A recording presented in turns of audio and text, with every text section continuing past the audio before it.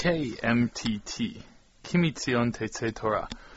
You are listening to the Erev Shabbat program, Erev Shabbat Kodesh, Parashat Vayishlach, Tetvav Kislev. The Erev Shabbat program is Leilui Nishmat Shlomo Yosef ben Chaim Shmuel, and I'm your host, Jonathan Snowbell. Well, last week we looked in a certain vein at the time period that Yaakov spent in Haran, 14 years where he was working for Lavan's daughters for wives, and the 6 years that he worked for the flock. And we raised the question of whether or not Yaakov was justified in staying in Haran for the latter 6 years. We discussed whatever we discussed last week, but lo and behold, as the world often turns in this way, on Shabbat I attended a shiur by our Rosh Yeshiva, Rav Yaakov Meidan, in which he raised this point. He took it in a different direction, and the places that he went in his thinking, in fact, led me thinking in that direction with regard to Parashat Vayishlach. Rav Meidan put down as an assumption or as a very popular idea that Yaakov Avinu was tricked twice in Parashat Vayetze. Once he's tricked by Leah instead of Rachel. And in that treachery that Lavan did to Yaakov, when we ask ourselves, what did Yaakov do to deserve that? It is a exegetical direction to say that this is somewhat in return for Yaakov, in fact, deceiving his father as to his identity. But there's a second treachery that Lavan does to Yaakov, though on this level, Yaakov manages to survive a bit better. And it is apparent from the parasha, without going into details, because this is last week's parasha, Parashat Vayetze, but Yaakov says this very clearly in his big speech to Lavan at the end of Parashat Vayetze, Vatachlefet maskurtei aseret monim. Lavan had also, when he came to the point in life where he had to pay Yaakov for his work, he tried to play games there as well and switch the salary and say, oh no, I didn't mean that, I meant this, and Rav Meidan went into detail to prove this as well. But assuming that this is the case, and that seems apparent from the Pesukim, and certainly apparent from Yaakov's speech at the end, although as I said, Yaakov managed to survive this one well, and God was with him, in the sense that he helped him out to amass wealth despite Lavan's treachery. And as we see this because the Pasuk says that Yaakov amassed much wealth, and we see at the beginning of this week's parsha that Yaakov is able to send much in the presents that he sends to Esav. But the question remains then, to what reason did Yaakov deserve this treachery? And to this, Rav Meidan suggested the following answer, and that was, when God appears to Yaakov at the end of the 20 years, at the end of the 6 years in which Yaakov is amassing his wealth, Yaakov quotes the Malach saying to him, Anochi el beit el asher mashachta shama tzeva asher nadarta li sham neder ata kumse min haaretz hazot v'shuv el eretz moladatecha.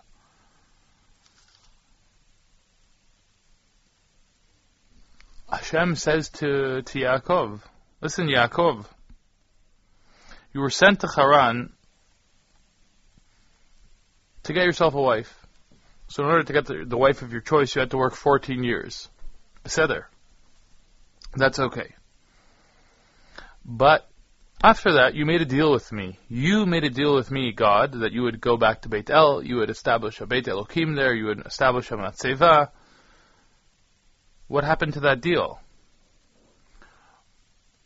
What exactly gave you the right to delay your fulfillment of this deal, fulfillment of this vow, to come back to Beit El. It's time for you to pack up and go. So Yaakov had a deal to keep, and this is the way Rav Meidan presented it. Yaakov had a deal to keep with God in which he didn't fulfill, and in some ways perhaps didn't have a good justification not to fulfill. And the return for that is Lavan tries to cheat him out of his deal. That is Rav Meidan's thesis. He added one additional point, and that is, why indeed did Yaakov not just go back home after the 14 years? Why was he not content just to pick up and go? Lavan wasn't a great place to be. It was time to go. And Rav Meidan suggested the following answer, that when Yaakov initially requests to leave after 14 years, without amassing any wealth, the pasuk says as follows: "Vayhi kasher yalda Rachel et Yosef, vayomer Yaakov el Lavan, shalcheni ve'elchal mekomi u'lartzi." When Rachel gave birth to Yosef, Yaakov said to Lavan, "Send me and I will go to my place and to my land." And the question should be asked, what is the connection between the birth of Yosef and Yaakov being ready to go back to his homeland? And Rashi answers an answer al derech hadrush, not a simple explanation that relates to the text. And Rav Meidan suggested the following answer, that all the while that Rachel, his beloved wife, is trying to conceive, trying to get through a pregnancy, trying to have a baby, it's inappropriate to even think about traveling. However, now that Yosef was born, Rachel has had her wish of having a child, so Yaakov can turn to Lavan and say it's time to go. Now it's a relevant idea. All the time that Rachel didn't have a child, it wouldn't be exactly the right time to travel, but now it's the right time to travel. However, Yosef is named Yosef, as Rachel said, Yosef Hashem li ben acher. Rachel said, I want to have another child. That is the name Yosef. I should have another child. And while Yaakov realizes that it's time to go back, Rachel's desire to have another child, and she is someone who it is not easy for her to conceive, not easy for her to have children, Yaakov is easily convinced by Lavan then to stay, because if anyway Rachel wants another child, and if she wants another child, traveling is out of the question right now. And yes, I have a neder, but Rachel wants to have another child, and Lavan is giving me an option here to amass wealth, so we'll wait. And God has to come and say to him at the end of the parsha, you know what? It's time to go. You don't know when Rachel is going to have a child. If she's going to have another child, you can't forever delay your return to Eretz Yisrael. You can't forever delay your fulfillment of your neder. And already now, we can sense then, if this is the case, that things aren't going as smoothly, because Yaakov, instead of asking to leave as he did earlier on in the parsha, as we say in Hebrew, bekomaz kufa, proudly, with nothing to show for no wealth, but he proudly asks to leave. Now he has to leave as a thief in the night. He ends up in this whole story cursing the person who stole the trophiim, who was of course his wife Rachel, which a simple reading of the Tanakh implies that his curse was responsible for her ultimate death. Okay, but now he's on the way to Eretz Yisrael. He crosses in this week's parsha into Eretz Yisrael, and he meets Esav. This is his first challenge, and everything goes fine. Everything goes fine. All the fears of Yaakov petered out. Esav did not fight him. Esav left him alone.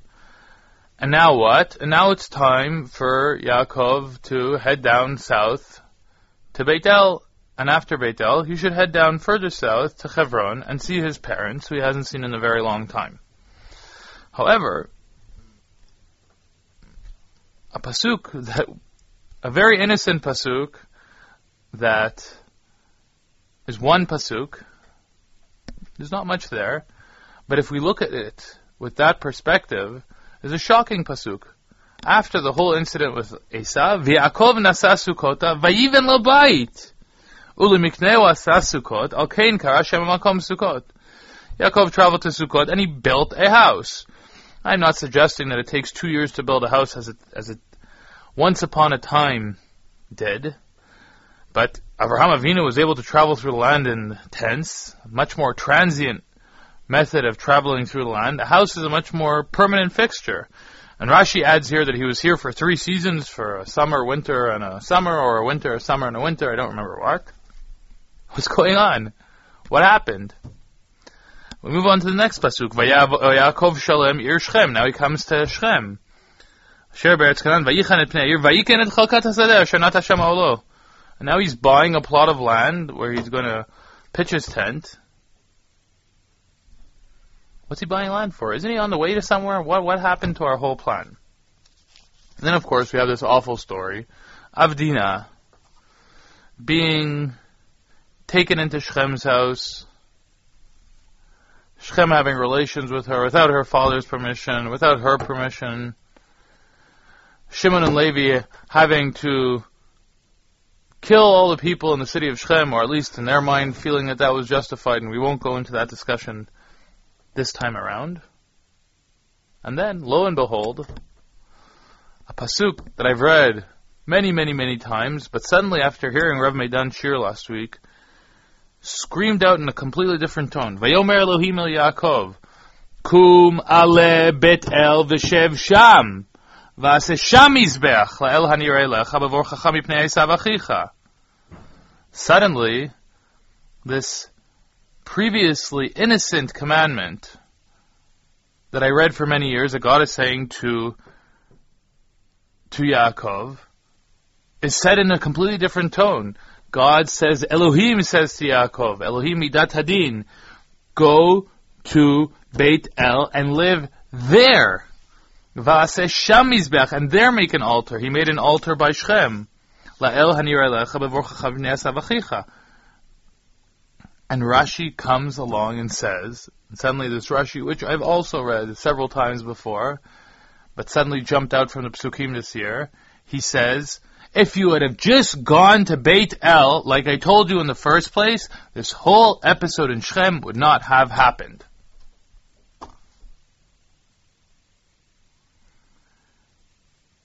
And this time Yaakov goes to Beit El. And along the way here, of course, again, we see that Chazal tell us that Rivka dies, so now Yaakov Avinu is never going to see his mother again. As they move along from Beit El, Rachel gives birth to Binyamin and dies in childbirth. And finally, Yaakov reaches Hebron, to his father. His mother's not mentioned, which, of course, strengthens Chazal's claim that Rivka died prior to Yaakov's arrival back in Hebron. And we go back and we say to ourselves again, Ribono Shel Olam, didn't Yaakov Avinu learn the lesson? Why on earth, once he got to Eretz Yisrael, once he got past Esav, well, we could have said if he got to Eretz Yisrael, but he hadn't yet made Esav, he was afraid to go further south, he didn't want to meet Esav, but he met Esav, it's finished. Now, he's home free to just charge down south, go to Beit El, fulfill his vow, his oath, and then continue down to Hebron, to his parents. And what happened? He stops in Sukkot, he builds a house, he stops in Shechem, he buys land. What's going on? And the only answer I can come up with, once again, is the same answer that Rav Meidan came up with last week. Things were happening with Rachel. She got pregnant. Perhaps she had another miscarriage. If she had a miscarriage before, speculation. And he said, let's take a break for a while. Let's see how this pregnancy goes. And she miscarried, perhaps. And then it was already winter. We're not going to start traveling with all the children and the wives and the cattle in the winter. We'll stay put for a while. She got pregnant again, etc., etc. All this procrastination leads to them settling in Shechem. In Shechem, there's a disaster. Whichever way you look at it, whoever is right, whoever is wrong, this was a bad situation which would have preferably been avoided. And God says, enough. You can't do this anymore. You have to fulfill your oath. But then Yaakov indeed travels, and when he travels, indeed he loses his wife, because his wife doesn't survive childbirth, and it's very likely, and as the Torah keeps on pointing out, she's baderech. She gave birth on the way and traveling, and she died on the way. And maybe all of the Yaakov's hesitation to travel is justified. See, when we traveled, she died. And the answer is, well, had he traveled 7.5, 8 years earlier, after the 14 years of working for his wives were up, Rachel didn't give birth anytime soon after that. And had he traveled immediately from his encounter with Esav down to Hebron, and gone straight to Beit El and straight to Hebron, perhaps his wife would have been settling down in Hebron for over a year before she had Binyamin, had an easy pregnancy, had an easy childbirth. But how could he have known? How could he have known what would have been? He couldn't have known. The only thing he knew was that he made a deal with God, he made a neder, he made a vow that he would go back to Beit El. And once his obligation for his wives were finished, he should have gone. And when he didn't get the point, God told him it's time to go. And yes, even after God gave him the commandment, he wasn't sure would Rachel conceive, would she manage through the pregnancy, through childbirth. And so he decided to stay put. But he shouldn't have, because he doesn't know. And when we don't know and we speculate what it may be if we do this, if we do that, we can speculate from here till infinity. We have to ask ourselves, what are our obligations in life? And we do our obligations. Oh, you might say, but if I do my obligations, perhaps this and this might happen, and that would be bad. If it's perhaps, and you don't really know at all, then maybe you should just do your obligation and let God figure everything else out.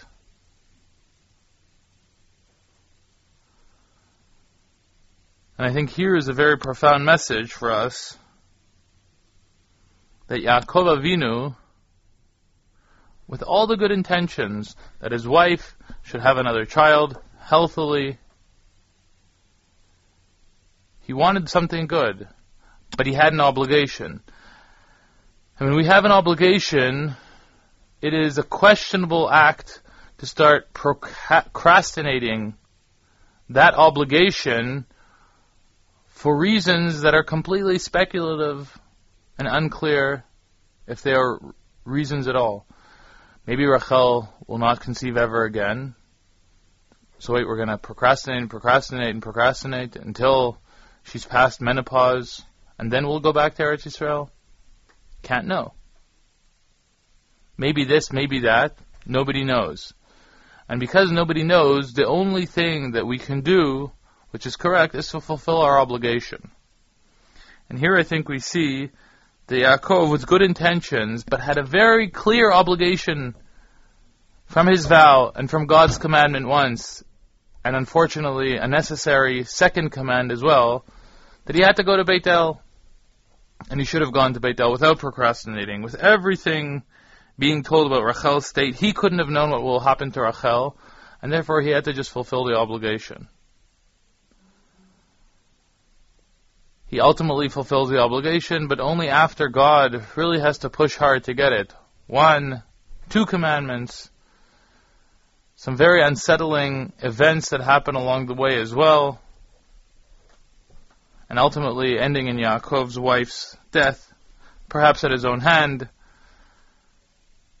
whether it's from the curse, whether from his procrastination. And the message for us is,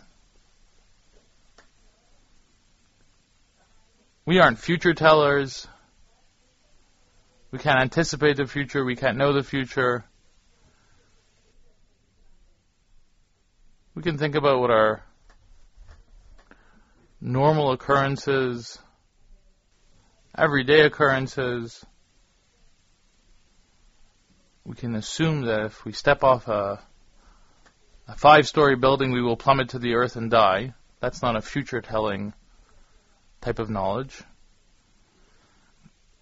But where it comes to places where we're completely speculating, to procrastinate our obligations in the face of speculations is not a good idea. In those situations, it is best to fulfill our obligations and let God do the cheshbon as to what will happen afterwards. Because if we always try to anticipate and we always try to speculate as to what will happen, we can stay grounded in our beds and never get up in the morning, lest we walk outside into the street and get run over by a truck. And on that note, Chanukah is coming up very soon, and yes, indeed, we will have to dedicate 1 or 2 Erev Shabbat programs to that topic. And on that note, Shabbat Shalom, and see you next week.